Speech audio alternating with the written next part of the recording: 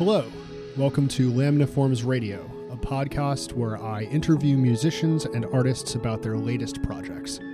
My name is Ian Corey, and I am the songwriter in the band Lamniforms. I love learning about an artist's process, their intentions, and who they are as people. Today's guest is Sadhu Annadollingham of the band Semaphore.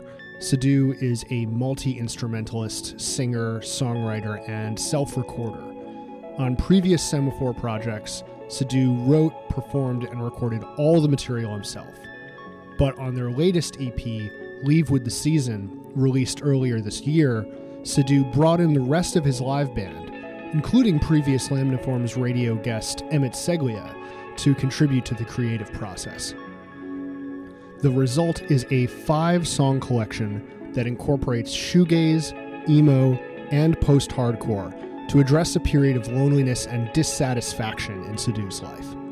In this episode of Lamniforms Radio, we went track by track through the EP to spool out the band's inspirations and intentions.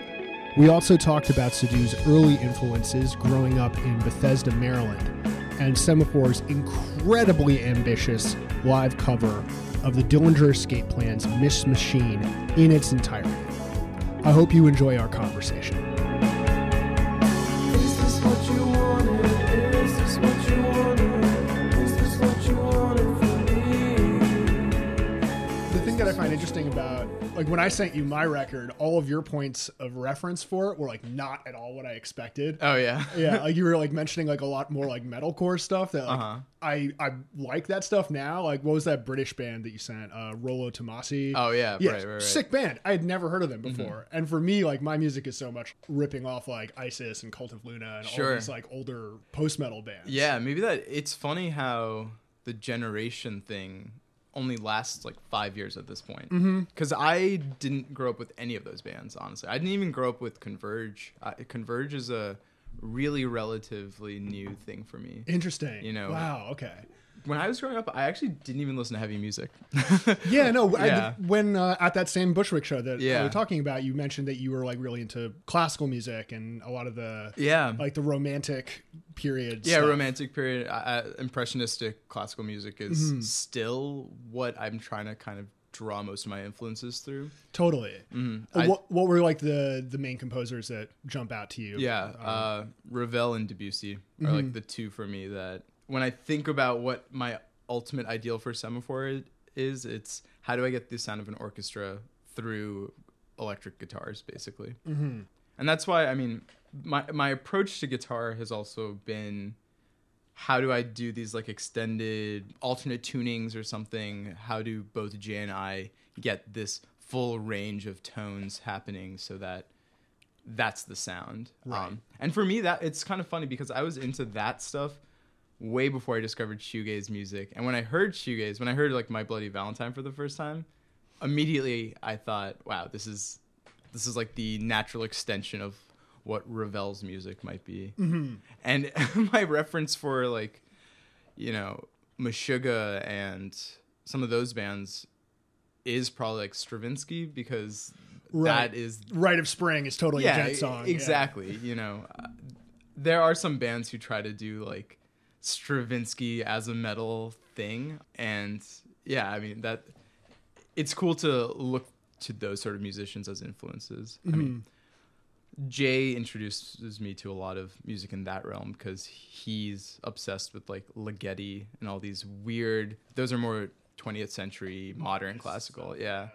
So did you, growing up, did you play classical music? Is that how you got introduced to that kind of stuff? Yeah, I grew up playing classical music. I played saxophone and clarinet growing up. My main influences growing up were actually jazz, because I was a jazz saxophone player, and I still am a jazz saxophone player. You know, I don't play out as much, but that is definitely something I spent most of my life studying. Right. You still like self-identify. It's like part of your musical identity. Yeah. When people say like, what do you play? I still say saxophone. I don't play as many gigs on saxophone as I do on guitar these days, but I've been playing saxophone since I was 5 years old. So it's very much part of my blood. And jazz harmony also is not overtly apparent in the music I write, but it is there. Sure. Yeah, I think that there's generally some crossover kind of with all the things that you're describing, like the, impressionistic classical stuff, jazz harmony, shoegaze. There's a lot of like harmonic ambiguity and Right. like layerings of extensions to create this kind of like larger scale effect in some way. Exactly. It's just, how do you play as many notes in the key as possible? Right. Yeah. All at the same time. That definitely is, in a simplification, what it comes down to. But yeah, I think leaving that ambiguity of tonality is an important way for me to express emotionally what is happening. And So then when did you start playing more like conventional rock instruments and playing that kind of style of music? yeah, I mean, I can't say I didn't grow up listening to that, because that was 100% what I grew up listening to as well. My first favorite band was Pink Floyd, and Sure. to this day I still probably consider Pink Floyd my favorite band. And that was just, my parents loved that type of music, so Pink Floyd, The Who, Yes, all bands I grew up listening to. But my dad also loved Miles Davis and Joshua Redman and all these jazz musicians as well. So when I was in like middle school, I learned how to play the bass. And so my first bands were just cover bands, and we would just cover Rage Against the Machine and Red Hot Chili Peppers songs, which is perfect for a bass player. Right. Yeah. So I had the best time in those bands, and that was really my first foray into that. But I mean, So when I was growing up, I also loved Linkin Park and like Blink-182, bands that you would just hear on the radio. Sure. DC had a really good rock radio station called DC 101 when I was growing up, and I used to listen to that all the time. And nowadays it's the classic rock station. You put it on, it's like Imagine Dragons over and over again. Right, yeah. But- funny how that shit is like played on classic rock despite it having Yeah. like nothing in common actually, Definitely.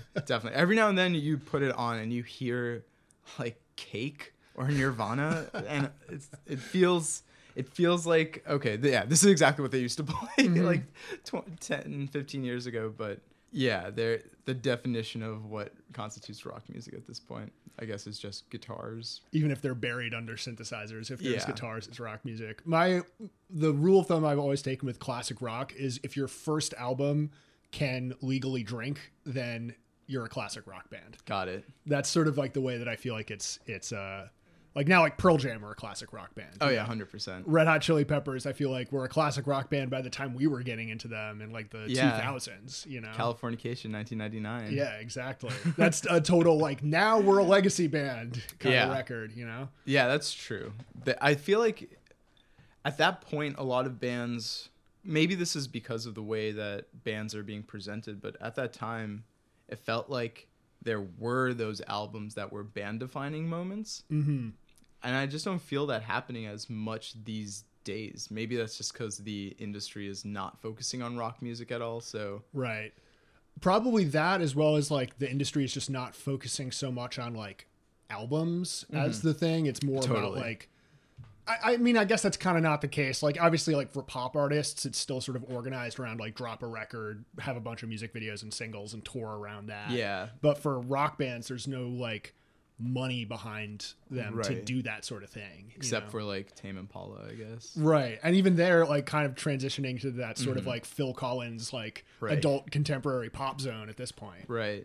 And the pop thing is funny because I mean, I read that, the album thing is only important these days because streaming numbers are somehow depend on, like, you're just worried about streaming minutes at this point. And so if you can have 20 songs that you put out all at once, your numbers will succeed as a result. So right, that's the Drake strategy. Yeah, for sure. The art of the album doesn't really matter anymore. It's just let's shit out all these songs and just put them somewhere. So that actually segues pretty well into one of the questions I wanted to ask. Shitting out songs. No, more about like format, because your newest release is an EP. Yeah. So it's like 5 songs. Right. Did you know it was going to be did you want to go in and do an EP, or did it just end up that these songs kind of all came together around the same time? Yeah, so definitely the latter. They were the first 3 songs on that album, I wrote all of them in the same week. And they all came from a very similar emotional place, even though stylistically they're super different. And when I wrote them, we were Semaphore was going through a transition phase because, we had slowly started to cement ourselves in the scene. And then our bass player said he had to move to the West Coast. So Yeah, I feel like a common New York story. exactly. Yeah. So for that album, I wanted to try to do like one last DIY push because everything up to that point had been me doing everything by myself, also playing all the instruments and everything. And so for this EP, I really just wanted us to almost utilize Chris's basement to its fullest, if anything, Chris being the old bass player. And when he said he was moving, I thought, all right, I have these 3 songs. We have this other song that we had written a couple months ago, and Emmett had a song that he had been working on for some time. And the thought was, okay, let's just do something. We don't have enough material for a full length at this point, and there's no reason to rush a full length because we want it to still be songs that we all emotionally connect to. So we went to Chris's basement, recorded the whole thing in a couple of weeks or maybe even like 1 week, and then that was the process for that EP. Wow. Yeah. Yeah. So it was a bit more collaborative then than the past releases? Definitely, yeah. I mean, the previous releases 100% were me. This release, as I said, Emmett wrote one song. Which song was that, if you don't mind? That was Didn't You Dream, the last song on the album. Gotcha, okay. Yeah, and he also I wrote all the lyrics and the vocal melodies, but we kind of worked through that together. Leave with the Season, the song, was something that Jay kind of started in one of the practices, and we had actually previously done that for a 24-hour song challenge for Speaking to My Good Eye. Okay. Yeah, they had this, they said, just spend 24 hours trying to write and record a full song, and that was the song that came out of it, so we just wanted to get a better version of that also out there. And then the first 3 songs was kind of a funny process for myself because I wrote all 3 of those songs in that first week, and they all, I put in as much as I could emotionally into those songs. And then Emmett listened to them and he was like, yeah, these are cool. but it wasn't as convincing as a story. So the 2 of us locked ourselves into his practice room for like 48 hours. And we just worked on refining that stuff, changing parts here and there. And for me, that was a little bit nerve-wracking because I feel like, presenting your songs to someone else, to the public is one thing, but especially when you have bandmates that you want them to enable you a bit, but also you want them to get the best out of you. It took me a little bit of time for myself to just understand the place that the 2 of us have towards these songs, how both of us can connect to it. And as a result, honestly, like the stuff that Emmett had to say ended up 100% being the best things for the songs themselves. What kind of stuff did he bring to the table for those tunes? Yeah, so I mean, for all 3 of those first songs, he had a lot to do with editing parts as far as the order of parts and the length of different parts. Okay. Because I had a very specific something that the 2 of us always kind of disagree with, which is kind of funny, but always ends up bringing stuff to the table, is that what even is the chorus of the song? Which is interesting. Okay. Yeah, which is such a funny thing to disagree with because, there is an Unreliable. I had written a chorus and then I'd written a bridge, and it's like, why don't we just make that bridge the chorus? Because that's clearly the best part of the song. So for me to there's emotional weight in a chorus. So for me to just listen to him and trust his instinct, I think 100% proved to be the better thing for that song. And then even for Unreliable itself, this was the funniest part. He said, this just needs an ending. It just needs like a bridge and an outro. Right. And literally he said that, and 5 seconds later, I just played something, and that's what the outro is. Which I think for a lot of people, at least for myself, that's like almost my favorite part of the whole EP at this point. Just those chords that modulate in different keys, and it's like in 6 measures instead of 8 measures. Yeah, I made a note about that. Like the song like really goes to a totally different place at the very end, like harmonically especially. Yeah, and again, that's just something that he said it needs something, and I went okay, and I just played it. It's the first thing that came out of the chord shape that I was trying to play. Yeah. Why did you decide to put that song first on the EP? I just think it kind of displays the full range of our sound. You know, I still have that mild pop punk influence, which it's not really a pop punk chorus, but it can. We share bills with bands because of that song. I think. Yeah, you know? yeah. And then the outro is where it's shoegaze, it's loud, but it's really jazz harmony underneath the whole thing. And that is, to me, what is like an idealized version of Semaphore. Right. Yeah. So I think it just displayed the best of all of us from the get-go, and it's kind of just a driving song as well. Yeah, it strikes me as kind of like the most like conventionally poppy song on the record in a lot of ways. Like, someone who is unfamiliar with the project can hear that and be like, oh, I know like roughly what kind of band this is pretty immediately. Exactly. And then the second song just immediately takes a right turn from there. It changes really drastically. Yeah. That's my favorite chunk of the EP is the like convergence into Pi. Oh, awesome. Like, yeah. thinking of those as kind of like one track because they go really smoothly one into the other. Sure. Obviously very different moods. Yeah. But like that little duo is the sweet spot for me. Cool. Yeah. Like Convergence, it's got that one sort of like post-chorus bridge part that reminds me a lot of like classic Deftones kind of stuff. Yeah, and there's a lot of, obviously it's like the heaviest of the songs, so that kind of appeals to me being more of a heavy music guy. It just like a really cool tune. There's one thing at the end that I really want to ask you about, where the song kind of goes off the grid. Yeah. You know? Yeah. And at first I was like, oh, this is just some like weird improv shit that they did at the end. But then I was listening to it last night. I was like, oh no, this is written, isn't it? Like the way that like the guitars are playing off of each other and like the sort of like way it's stretching the measure is how much of that is organized and how much of that is like pure chaos. So yeah, that end part is one of those things that I had written a demo for this in Logic, and I had just recorded guitars by itself, and I literally tapped in the drum part to go kind of with that moment. But then when Emmett recorded, he didn't listen to any of that. So yeah, it ultimately ended up being that Emmett chose how the end should be. And, you know, I think he has great sensibility for when that hard boundary between too much and the sweet spot of being, okay, this is now a moment, you know. You can definitely overstay your welcome with something like that, you know. Absolutely. We didn't want the song to just become like that thing. So he played that part, and then when we were recording, it was literally like, okay, where are the transients coming? Where are the transients coming? But when we do it live, I'm leading the band through those, basically, you know.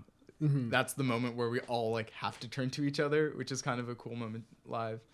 Yeah, so it's not exactly written though. Gotcha. Every time we just kind of do however many feels right. Yeah, and usually, again, it's just like we try to not get carried away in the moment, but I think that all of us have a pretty good sensibility about that at this right point. Yeah, it's clear that you guys have like a pretty strong chemistry to be able to like trust each other to land up in the same places at a certain point, you know? Yeah, that's what I was struck with, like seeing you guys do that one live. And that might be what sort of differentiates you from the bands that Unreliable will get you into the bill on. Sure, you know, like they're not really going there at the end of their songs that way. It's like a very cool, like musicians will recognize like, oh shit, like these guys are legitimate. There's something really, really cool going on here. Right. A few other things I wanted to talk about with this particular song. I was kind of really interested in the lyrics in it. You said that like these first three songs all kind of came out in the same place in terms of period of time and like emotional headspace. Yeah. What was going on that like led to you writing these songs? Yeah. I mean, the biggest thing is that I feel like it was like just about the time of the year when the sun starts setting, a little bit earlier than it should be. Right around this time. Kinda. Yeah, exactly. This time 2 years ago. And I was just feeling pretty isolated, you know, just I had a good group of friends, but we just didn't see each other very often. I wasn't dating anyone at the time. really the only people I saw were Semaphore band members. And I just got on like a date and it went well. And then, classic story, she like was not interested. So it was just one of these moments kind of culminating. Okay, like, what am I doing in this city? This band is not really going anywhere. Whatever I'm trying to do is not lining up. But the lyrics are all about trying to just deal with isolation, deal with loneliness, trying to figure out how do you remain active and engaged with the world when it's not giving you much back in return as well. I was struck in particular, it seems like, at least like my take on it was like, it's sort of like a response to like positive thinking culture in some way. Totally. The idea that someone who doesn't understand the depths of like loneliness or pain that you're going through is going to throw a lot of like kind of condescending shit at you to like tell you how to get out of that sort of rut. And this song just strikes me as a kind of a freak out against that kind of pressure. Yeah. I mean, it's pretty nihilistic at its core. The chorus lyrics are just exactly what you said. People think positive thinking can fix everything. I often struggle with this mind over matter sort of dichotomy. Can you really think yourself into feeling better, or do you actually have to undergo some sort of physical change, if it's yourself or your surroundings or something, in order to actually make some sort of change happen? Do you feel like writing music and writing lyrics about that sort of thing is a way of affecting that kind of physical change by like processing it physically by playing music or putting it into some other sort of container? Yeah, I mean, I think that's what I'm not sure about, honestly. Even to this day, music does a lot of good for me personally. I love playing music. I feel good when I play music, but it's really the times in between the music, in between when the music stops, when like, what do you do with that quiet? What are you supposed to do with processing if you're not sure what the right answer is? I'm not 100% sure. I think that's the thing. Another interesting track lyrically is the next one, Pie, because it's super stripped down lyrically, only a few lines. And I always find that like to be a fascinating choice. Like, did you know that you wanted to keep it just as basically one stanza the whole time? So that was another thing that originally I thought those lyrics were like a little too on the nose, and I had buried them in the mix. I'd put like a lot of reverb on them, and it almost sounded like a synthesizer at that point, just kind of adding to this vibe that the rest of the song is in. And then Emmett was like, hey, does the song have lyrics? Like, are you going to write a vocal melody? And I like kind of took off all the plugins. I was like, well, this is like what the part is. And he was the one who said, yeah, you should just do that for the vocal thing. Like, don't bury it, just like actually sing it out loud. So that was something that went against my better judgment. Sometimes the music that we write is funny because we like to be on the nose about it, but that's not who I am necessarily as a person. Sure. I'm a little, not subtle, but it's just not my gut instinct to be in your face, to be loud, except when we play music. Right. So for him to say that, I think it is for me also another favorite part of the album. Those lyrics, how they line up at the end, 3 different vocal parts going on, but all saying the same line over and over and over again. Right. This is also the only song on the record that has a music video. Is that right? Unreliable has a music video as well. Oh, shit, my bad. I haven't seen that one. Okay. Yeah, that's a... yeah. Both of them were directed by the same dude, George Ivanov, good friend. He's amazing at what he does. Thank you for working for no budget, George. But yeah, the idea for both those music videos were ideas I had. Once Pie became the song that it was, I thought was, okay, how do we just show this visually? And especially with the different moods in that song, there's definitely an A and a B section of the song. That I love that music video. The post-it notes were a lot of fun to deal with. Yeah, it's a cool, simple concept. Yeah. Which I think is like the key, especially for independent bands if they're doing music videos, is like if you don't have a big budget, you just have to have like a really good idea. Yeah. And so like a person covered in post-it notes that's a really good idea. Like it's just like a striking image immediately. And I like your point about the way that the music changes, but the lyrics kind of don't which like forces you to hear the lyric in a different way. The context of the lyric changes in a really cool way. Was that something that you did by design? Kind of.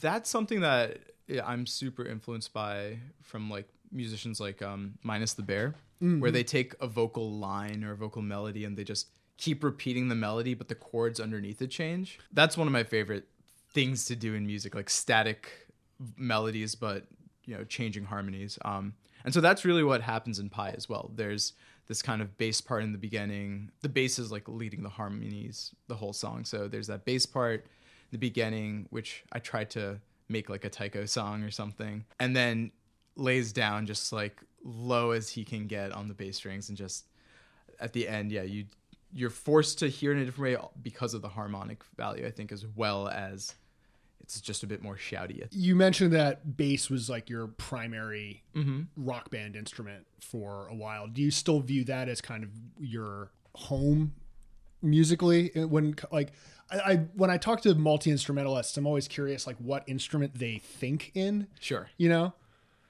It's if I'm trying to write just a rock song, then 100% it's bass. If a song is partially written on guitar, it's always easier for me to finish it on bass as well. Interesting.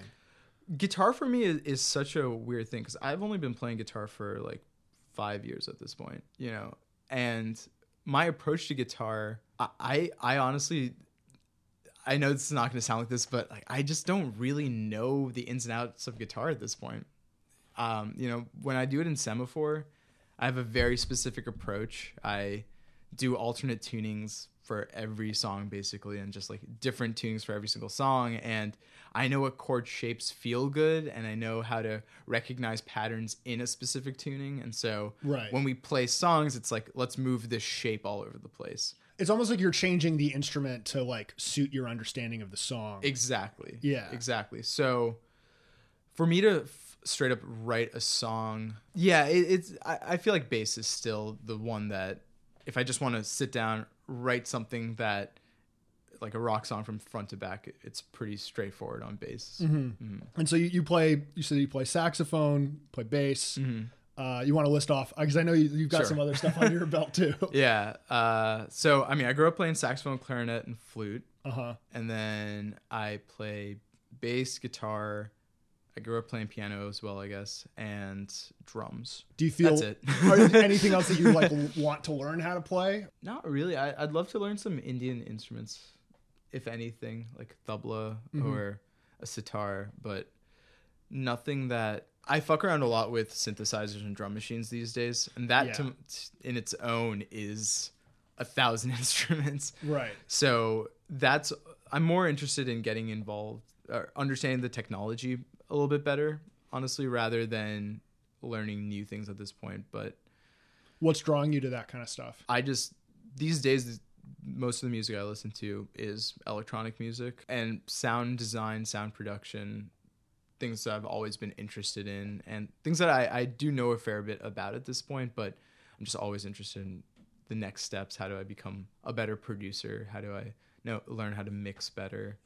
Things like that. Yeah. So was this a self-recorded? You said you recorded it all in the basement. Did you also mix and master it yourselves, or? So Emmett mixed this one, which was all the other ones I've mixed, and so this is the first time he mixed it. And I was pretty happy to let that role go as well. Emmett went to school for music production, basically, so I trusted him a bit more than myself to get that album to its full potential from like the DIY recordings we had. And then mastering, we've been working with Alan Douches for a while. Did you know Alan Douches? Yeah, I don't know him personally. Yeah, but, you can see that there's a giant No Heroes poster behind me. Exactly, so I'm aware. So yes, when I first did like All Too Robot, for example, and I guess with Semaphore's music in general, we really tried to not have this one genre thing happening. And we really love the loud, soft aspects of the music as well. And a band that always stuck out to us was the Dillinger Escape Plan. Which we'll get to in detail soon. Yeah. So for me, the first thing I wanted to do was get Alan to master the album, because Alan masters all of Dillinger's albums. So that was just cool to also get that professionally done. And he's a genius. He's super nice, super easy to work with, even though we were like, you know, we're still like a nobody band, but he called me on the phone when I submitted the thing. He's like, this sounds great. Like, just like, what's your budget? Blah, blah, blah. And so he was just super easy to work with. That's awesome. Yeah. A few little production notes that I really liked. I love the end of Unreliable, the vocal effect. Really cool, subtle choice. Took me a while to even notice it, but it's got that sort of like tremolo effect on it. Yeah, it's tremolo and it's like panning as well. Yeah. Yeah, that's an Emmett trick. I had that like 3-part vocal thing happening at the end, and he thought like, okay, why don't we just like save this for the end and like just have it exposed. Again, something that would not have been my first instinct, because that's, again, not who I necessarily am, even though the music is a little, like, lends itself to that place. So, yeah, it was a good choice by him. And also the sort of distortion effect on the chorus of Convergence. That's a pretty distinct sound. That was too. me. Yeah, I wanted that to just be boisterous, like, just in your face. You can't avoid what that is. So you mentioned that the next two are more collaborative. Yeah. So Leave With The Season, the title track. I'm always curious about why people choose certain tracks to be the title track. Like puts a lot of like, kind of puts the spotlight on that song on any given release. So yeah, I mean, you know, Unreliable, while that might be the most all-encompassing track on the album, I think Leave With The Season pretty much speaks to the core of what that album is, which is, this is a post-hardcore album. Yeah. You know, Leave With The Season, I think also is probably just a catchier EP name, if anything. Sure. I think that the song does a good job of just capturing all the emotions, and that phrase is a good phrase as well. And you mentioned that this was something that was written over the span of, or at least the original version was a 24-hour song. Yeah. Did anything change from that early 24-hour version compared to the recorded version? No. No. Okay. Yeah, I was super happy with that process. And even though, you know, that was almost 2 years ago at this point when we wrote that song, it was just really cool to be able to do that, honestly. We just got in the room, we said we have 24 hours, and we actually did it in 24 hours. Yeah, nothing has changed except that we just actually spend time properly recording it. And Jay does the solo on that song. Jay is an amazing improviser, so that solo is fully improvised. I have no idea where that came from. Yeah, it's funny. It seems like this kind of like classic rock moment shows up in the middle of the song, and then it goes back to being a post-hardcore song. Yeah, you know, I still love guitar solos in songs. I don't like. I wish more bands would still do that. I still like. I heard some random band yesterday at Muchmore's, and they sounded like Weezer, and then in the middle, the dude just played like a killing solo on. And it just made everything work, you know? Yeah. Yeah. I don't think every moment needs to be filled with vibes and lyrics. I think a guitar solo can 100% do that. It is almost like a throwback move at this point. Yeah. But there's no reason why it can't work. Like a really good guitar solo is really exciting. Totally. Yeah, I like that your point about the note that I wrote for myself is this track kind of feels like the rug that ties the room together.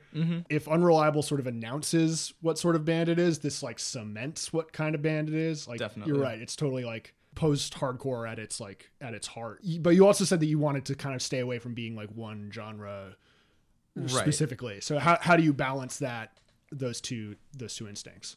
Yeah, I think that we get put in that box a lot because, you know, the music sounds like that. I think that most people, that's the song that most people will very clearly say, okay, post-hardcore band. And I don't think there's anything wrong with falling into what your instincts are telling you. If your instincts are telling you just make this a post-hardcore song, by all means, let's do it. I think that the multi-genre thing is just something that naturally we write songs that are, one song sounds like this thing, one song sounds like something else. You know, if Leave With The Season is like post-hardcore distilled, for us doesn't necessarily represent who we are as a band, but we're also pretty aware of what other people think of us as a band. Sure. Yeah. And so then the last track on the record. Well, I will say that go ahead.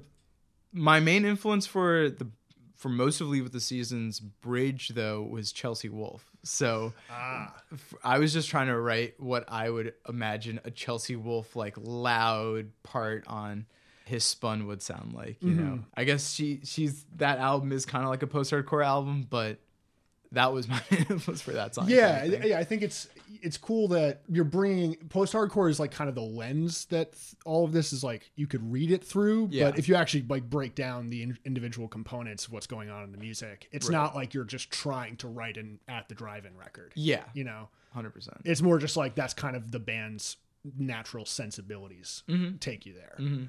How did you get into like hardcore and post-hardcore music? Like when did that happen for you? So when I was growing up, I guess as I mentioned, Blink-182 was a big band for me. And when they broke up in like 2003 or something for the first time, and their bass player had a podcast that I used to listen to all the time, like in the early days of podcasting. Wow, yeah. True trendsetter right there. Right. He had this podcast called Hi, My Name is Mark, and he used to play a ton of cool bands on that podcast. And early days of the internet as well, you know, you're talking about Sputnik, like I would go on Pure Volume and just find all these bands, even like MySpace band pages back in the day. Yeah. So my first forays were a bunch of like emo, what people called emo, but really was post-hardcore bands like Alexis on Fire, Boys Night Out, Moneen, Silverstein. Oh yeah, I know. I'm familiar with all these. Yeah, and then I there was this show. Did you ever watch MTV2 growing up? Yeah, I actually didn't have cable growing up, but I would go over to friends' houses and see it every once in a while. So every Saturday on MTV2, they had a music video countdown show called Rock Countdown, and I think it was 20 or 10 music videos, but it was always post-hardcore. And I don't know why. I don't know what happened in the world that made like that the thing, but that opened a lot of doors. Fall Out Boy, Hawthorne Heights, like a lot of those bands that were now kind of legacy bands in like the emo, you know, what people call emo world. So that opened a lot of doors for me. And then for some reason I took a hard right turn, and like I mentioned, I didn't listen to many heavy bands, but 3 bands that I really liked. And I only liked bands. I didn't like scenes as well. So the 3 bands in heavy music that I just ended up liking were Protest the Hero, Between the Buried and Me, and the Dillinger Escape Plan. Right. I didn't listen to any heavy music outside of those bands. Like I didn't really like metalcore music. I just really liked those 3 bands. And it took some time after that. I think I was in college. I was studying abroad in London, and I just went on like, I'm going to just listen to every band out there. And in the same week, I discovered, as I'm super late to the game, I discovered My Bloody Valentine and Deftones in the same week. And I was like, okay, this makes sense to me. Yeah. This is it. I've arrived. And it was literally within the same like 1-2 week span of discovering both those bands. So yeah, no, this is like, it all rings really true to me. Like I feel like, how old are you? I'm 26. Okay, I'm 29. Yeah. So roughly same era. Definitely a lot of the same bands. Like Protest the Hero makes a ton of sense because they sort of take like the post-hardcore thing and then just like crank up the like the speed. And, Yeah, right. You know, it's to me it almost feels like playing Dream Theater songs as if they were skate punk songs or something like 100%. that. Yeah. But then how did you run across Dillinger? Was that through like the same like music video kind of thing or? Yeah. Okay. So specifically Dillinger was because they played Come to Daddy in whatever that music festival is, I guess Reading and Leeds, like the classic concert where Greg threw his shit into the crowd. Right. Yeah. So there's a video of them playing Come to Daddy and the first song on Calculating Infinity, whatever. So they played Come to Daddy, and I just remember watching it and hating it. Like I thought they were the worst band ever. At one point, Ben is jumping around and he literally falls backwards onto the ground. And I used to show that video to friends because I would show them, like, you know, back in YouTube party days where I'd show them this band and I was like, look how shitty this band is. That was my first exposure to the Dillinger Escape Plan. And then I think it was about Ironworks. I heard Black Bubblegum for the first time, honestly. Yeah. And it just like harmonically the verses, something weird was happening. And it's that bridge is like, you know, definitely not as hardcore as they do get, but it felt very different to me. And so I just started listening to them after that. non-ironically. Right. I do want to talk more about Dillinger soon, but let's finish off the EP Sure, first. So Didn't You Dream? You said that this was one that Emmett brought into the band? Yeah. Emmett has been in a ton of bands. So Yeah. he had and has just like a store of songs. And, he basically has like 10 or so songs that could be Semaphore songs. So we went through the songs together and we thought, okay, let's end the album off with one of these songs. And that song, was, I forgot what the original title was, but that's what Didn't You Dream came from. And for that song, so theme of the podcast is I'm late to the game on everything because I like really didn't listen to the band Thursday at all, but I know that that's one of Emmett's biggest influences. So I had tickets to see them play at Northside Festival like whenever 2 years ago, and I spent 2 weeks only listening to Thursday, and then I went to the concert and I saw Thursday play, and on the bus ride home I wrote all the vocal lines and the melodies and the lyrics to the song, and vast majority of those are pretty much like what it ended up being as well. Gotcha. Yeah, so that's really again another song that very heavily cemented in the post-hardcore camp. What was the inspiration for the lyrics for that one? What were you writing about on the bus?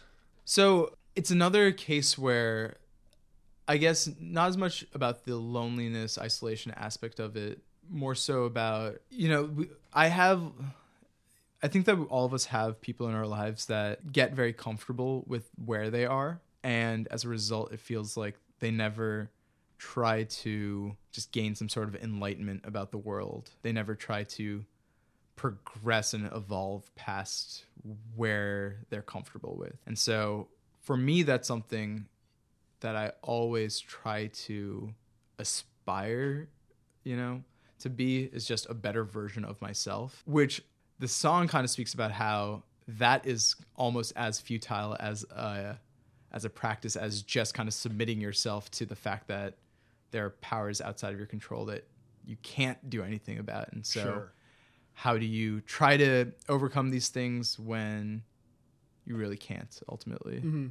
Yeah, I mean, I feel like that's another thing that lends itself well to the musician mindset, because I feel like it's really easy to get stuck in a rut, but it's also really easy to, or not really easy, but there's a clear path to like how to improve. You can improve on your Right. instruments, you can improve as a songwriter, you can improve as a self-producer and recorder. Right. But then applying that to, how to live your life better is like Yeah. a totally different story, Yeah. And even then, you can learn how to do all these things better, but it might still not amount to anything. You might just end up being that band that plays in Brooklyn, and you never really get to some bigger level of success. It's sort of like process versus results Yeah. thinking, 100%. I remember when I was like 24 or so, I got really into that Angel Olsen record, Burn Your Fire for No Witness. And like that lyric, I just like obsessed over it, because it's like, oh, that's how you're supposed to live, Yeah. like the idea of like, you've just got to like do it regardless if anyone sees you doing it. Yeah. You've got to find satisfaction in like the doing itself,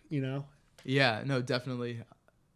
I think that's, ultimately that is what you have to do in order to survive in this world. Because if you can't even just make yourself happy, you never will be happy. I think that is something that I would like to embrace more for myself, but it's not always the easiest thing to, it's not always, I mean, again, positive thinking is not always the easiest way to look at it. You can trick yourself into thinking that everything will work out because you think it will work out, but no one's going to give you anything at the end of the day. You just have to keep trying to get better and better. Were there any like specific things that were you responding like to specific people in your life, or certain behaviors that you were seeing outside of your social circle that led you to write about that subject for the last song? I mean, it's kind of directed at some of my friends, to be honest. No one in particular, but just this mentality like, okay,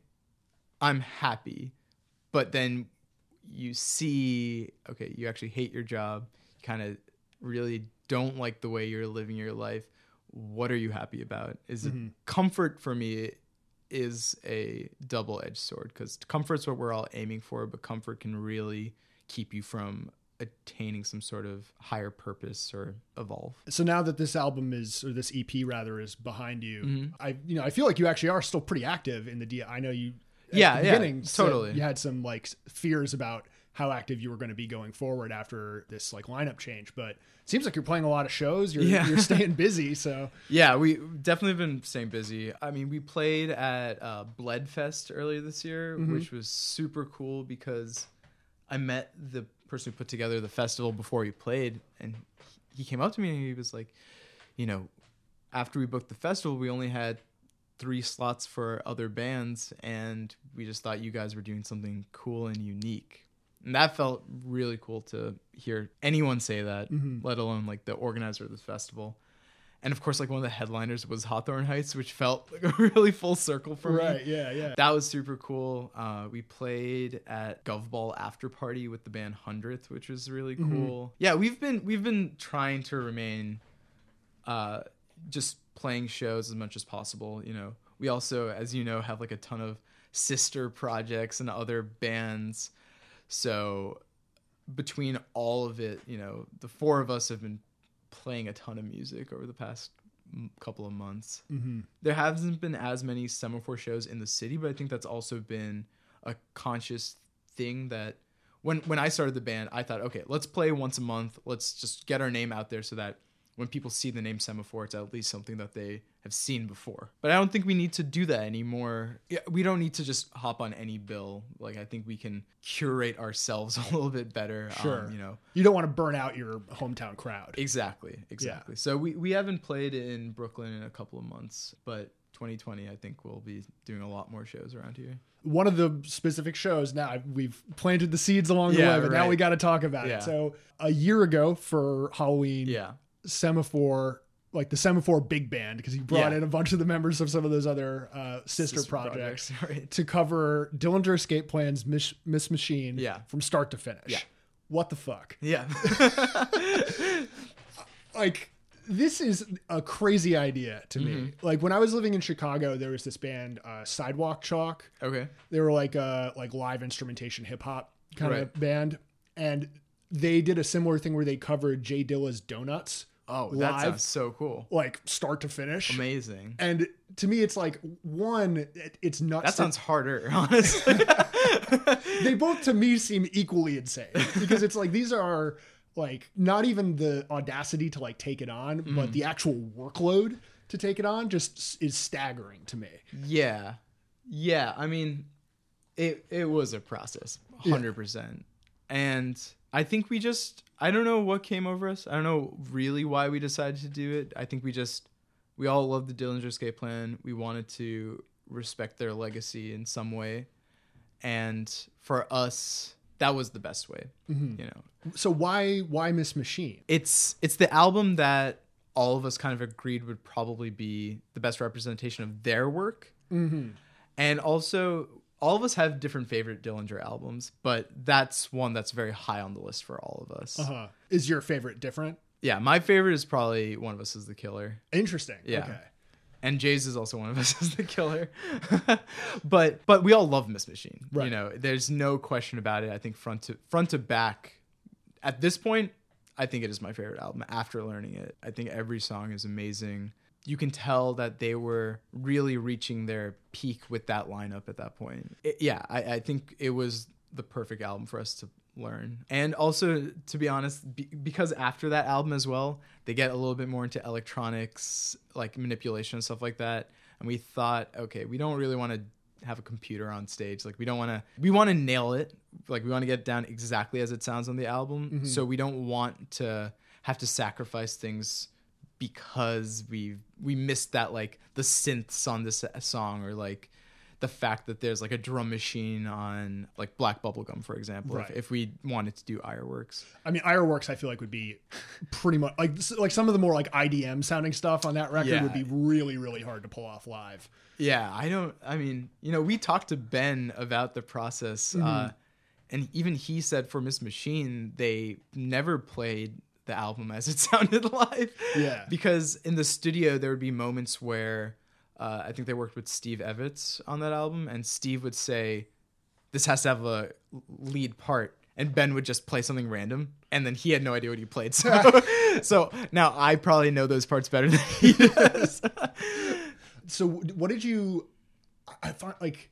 I went through a phase in my life where I learned every Iron Maiden song on drums. Sure. And I feel like I came out of it with a completely different understanding of how that band works. So how has your perspective on the record changed from listening to it and being a fan of it versus like transcribing it and internalizing it and playing it live? Okay.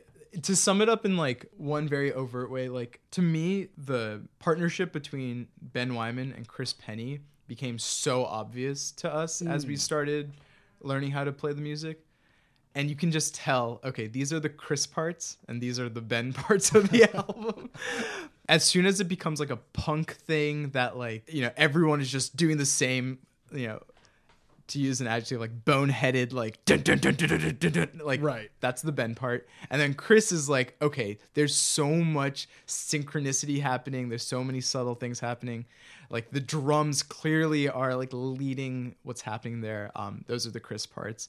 And it's just the marriage of those two mentalities, because they're two different sides of the same coin. That is why that band sounds like what they sound like, and why they're able to have a range of fans, I think. Yeah, this, just to like nerd out on this record a bit, yeah. like it to me it almost feels like the band's like second debut album in a way. Yeah, totally. I feel like Calculating Infinity is kind of like the last album of the EPs and demos band, and then this album is like the first, because obviously like it's the first one Greg sings on, right. but it's also the first one when they've got like a lot more of the sort of like electronic elements and like the poppier elements as well. Totally. Yeah, I mean, for me, whenever people tell me their favorite album is Calculating, they're not... I mean, I don't want to sound like an elitist. I'm going to sound like an elitist. They're not really Dillinger fans. They're fans of Calculating Infinity. Yeah. And that's cool. Like, they like the early stuff. They probably prefer what Converge sounds like to current Dillinger. All that's awesome. But Dillinger, to me, was always Miss Machine onwards, honestly. Even though, as I mentioned, like, when my first exposure to them was them playing Come to Daddy, which isn't like even any of those songs. Right. Yeah. I view that EP as kind of its own separate, like almost more of a Mike Patton project than anything else. Anything Mike Patton's on becomes a Mike Patton project. Right. Yeah. Yeah. So I completely agree. I think that it's a very, very cool album to show the rest of their trajectory. And so it's good that you're bringing up their live, you know, reputation, because it's not just that you were like transcribing and learning how to play these songs, but you actually had to perform them live. Yeah. Did you feel any kind of pressure to live up to the Dillinger Escape Plan like live experience? Yeah. I mean, we knew we'd get flack from fans if we didn't do something extra. But at the same time, I don't know. I don't think any of us. I think all of us naturally, when we play music, we get into it and we have whatever, we just have stage presence, you know. But I just wasn't trying to think about it, because as soon as you think about it, it becomes contrived, and they never were contrived. So I didn't try to think about it at all, you know. When I play, I don't think about stage presence. I don't think, all right, put your foot on the monitor at this moment, because, and then put your arm in the air, like. That's the exact kind of shit that Ben was like roasting Disturbed for back in the day. So exactly. Yeah. That's what I was referencing as well. No, I mean, like I went to the first performance of the right, show. right. I thought that was a fucking great show. Like there's something specifically cool about you guys doing it like in New York, and it being like a tri-state area band, and totally, you know, like being in a room with a bunch of people that clearly knew all the songs really, really well. Yeah. And it was just a really, really cool energy. But you did it a second time. At St. Vitus. What were the differences between those two performances? Did you learn anything from the first time around that you applied to the second one? So the main thing the reason why we wanted to do it a second time was just, first time was cool, but you know, we learned it. Might as well do it a second time. Give it one year of rest and do it a second time, and just make sure we like really nail it this time. So the biggest difference, which is going to sound wild, we only had a full band practice once before the original time. I just can't even respond to that. That's ridiculous. So so we thought, okay, like that was cool. Let's practice more than once and actually try to nail it. So that was honestly the biggest difference, is that we just understand. And okay, even more than that one-time practice, I think instrumentally, like Semaphore being the core, backing band basically, we only probably had like 2 or 3 full band practices for that whole thing. The groups of us met up like a bunch, but Right. it's very different than this time around. There were moments where we had to look over each note and say, the shred part in Sunshine, the werewolf, are we playing the same thing? Is it supposed to be different? Do we have to now reference the album again? The second time around, we just really just refined things a bit more. But I think that we had learned how to play the album at that point, so we weren't as concerned with that aspect of it. It was just, how do we get this from 90% to at least 95% and plus? Gotcha. Yeah. So now that you've got that under your belt, do you feel like there's some of that that's going to bleed into the band going forward? Like, I feel like that's like an achievement that kind of will bring you guys together musically a bit. Totally. I mean, I think that it has made us closer as musicians, if anything. We, before learning that album, we had to clearly trust each other a lot. And we had to know, okay, if we get off, who do we turn to? How do we just live that thing out? Musically, it's a little bit harder to say, because I think, as I mentioned, we have like Detach the Islands and Juan Bond, which are the sister projects of Semaphore. Those bands already have that kind of Dillinger sound. And so I think very actively we've kind of decided that Semaphore should not overtly engage in that. Sure. We're never gonna. Semaphore will never have a mathcore song. Having said that, we are writing new music right now, and there's a lot of mathy shit on it. Yeah, I'm just trying to, now when I write a song, it's like, okay, how do we fuse those things together? Mathcore, not all the time, but if there happens to be a song that ends up sounding mathy, but it's still a shoegaze song, I'm not gonna like save it for the other band. I want Semaphore to play that song. Right. Yeah. Honestly, like a band that does that really well to me is Car Bomb. Oh yeah. And there's some Car Bomb influences on the new stuff. For totally. Sure. Yeah. That's appropriate, because that's how I met you guys, was like when you were that whole Mathcore Index festival with Car Bomb headlining. Yeah. Yeah. Do you also write for Mathcore Index? Is that right? Or so I mean, I helped put together that festival, basically. I like booked most of the bands. I was contacting the venue and the press.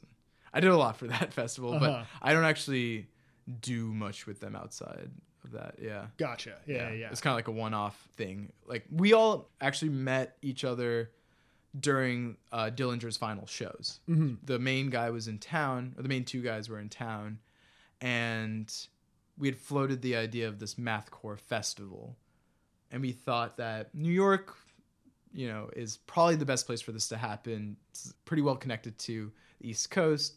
Most of these hardcore bands are still out here.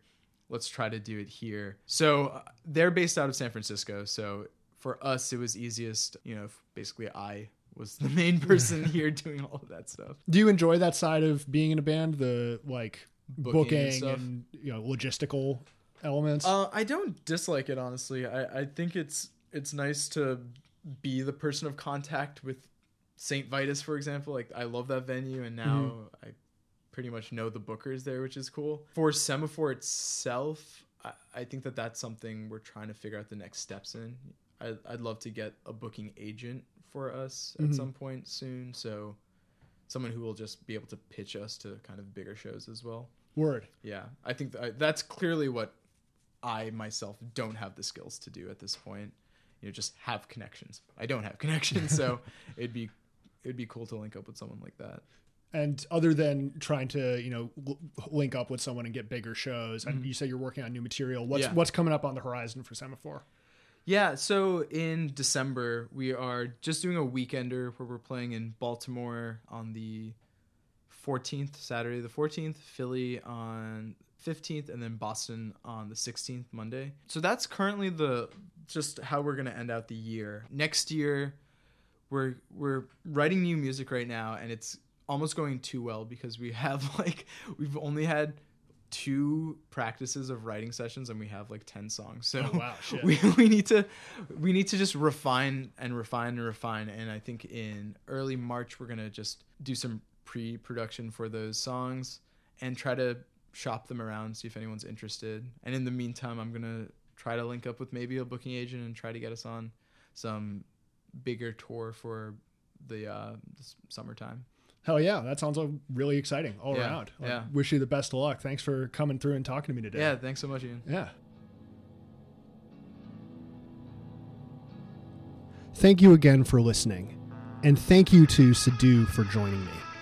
You can find Semaphore's music at semaphoretheband.bandcamp.com. You can also follow them on facebook.com/semaphoretheband, on Instagram at Semaphore Music, and on Twitter at Semaphore Band. You can find more episodes of Lamniforms Radio on SoundCloud at lamniforms-sounds. You can also find me on Twitter at lamniforms_ or on Instagram at Ian K. Corey. Thank you again for listening. Until next time.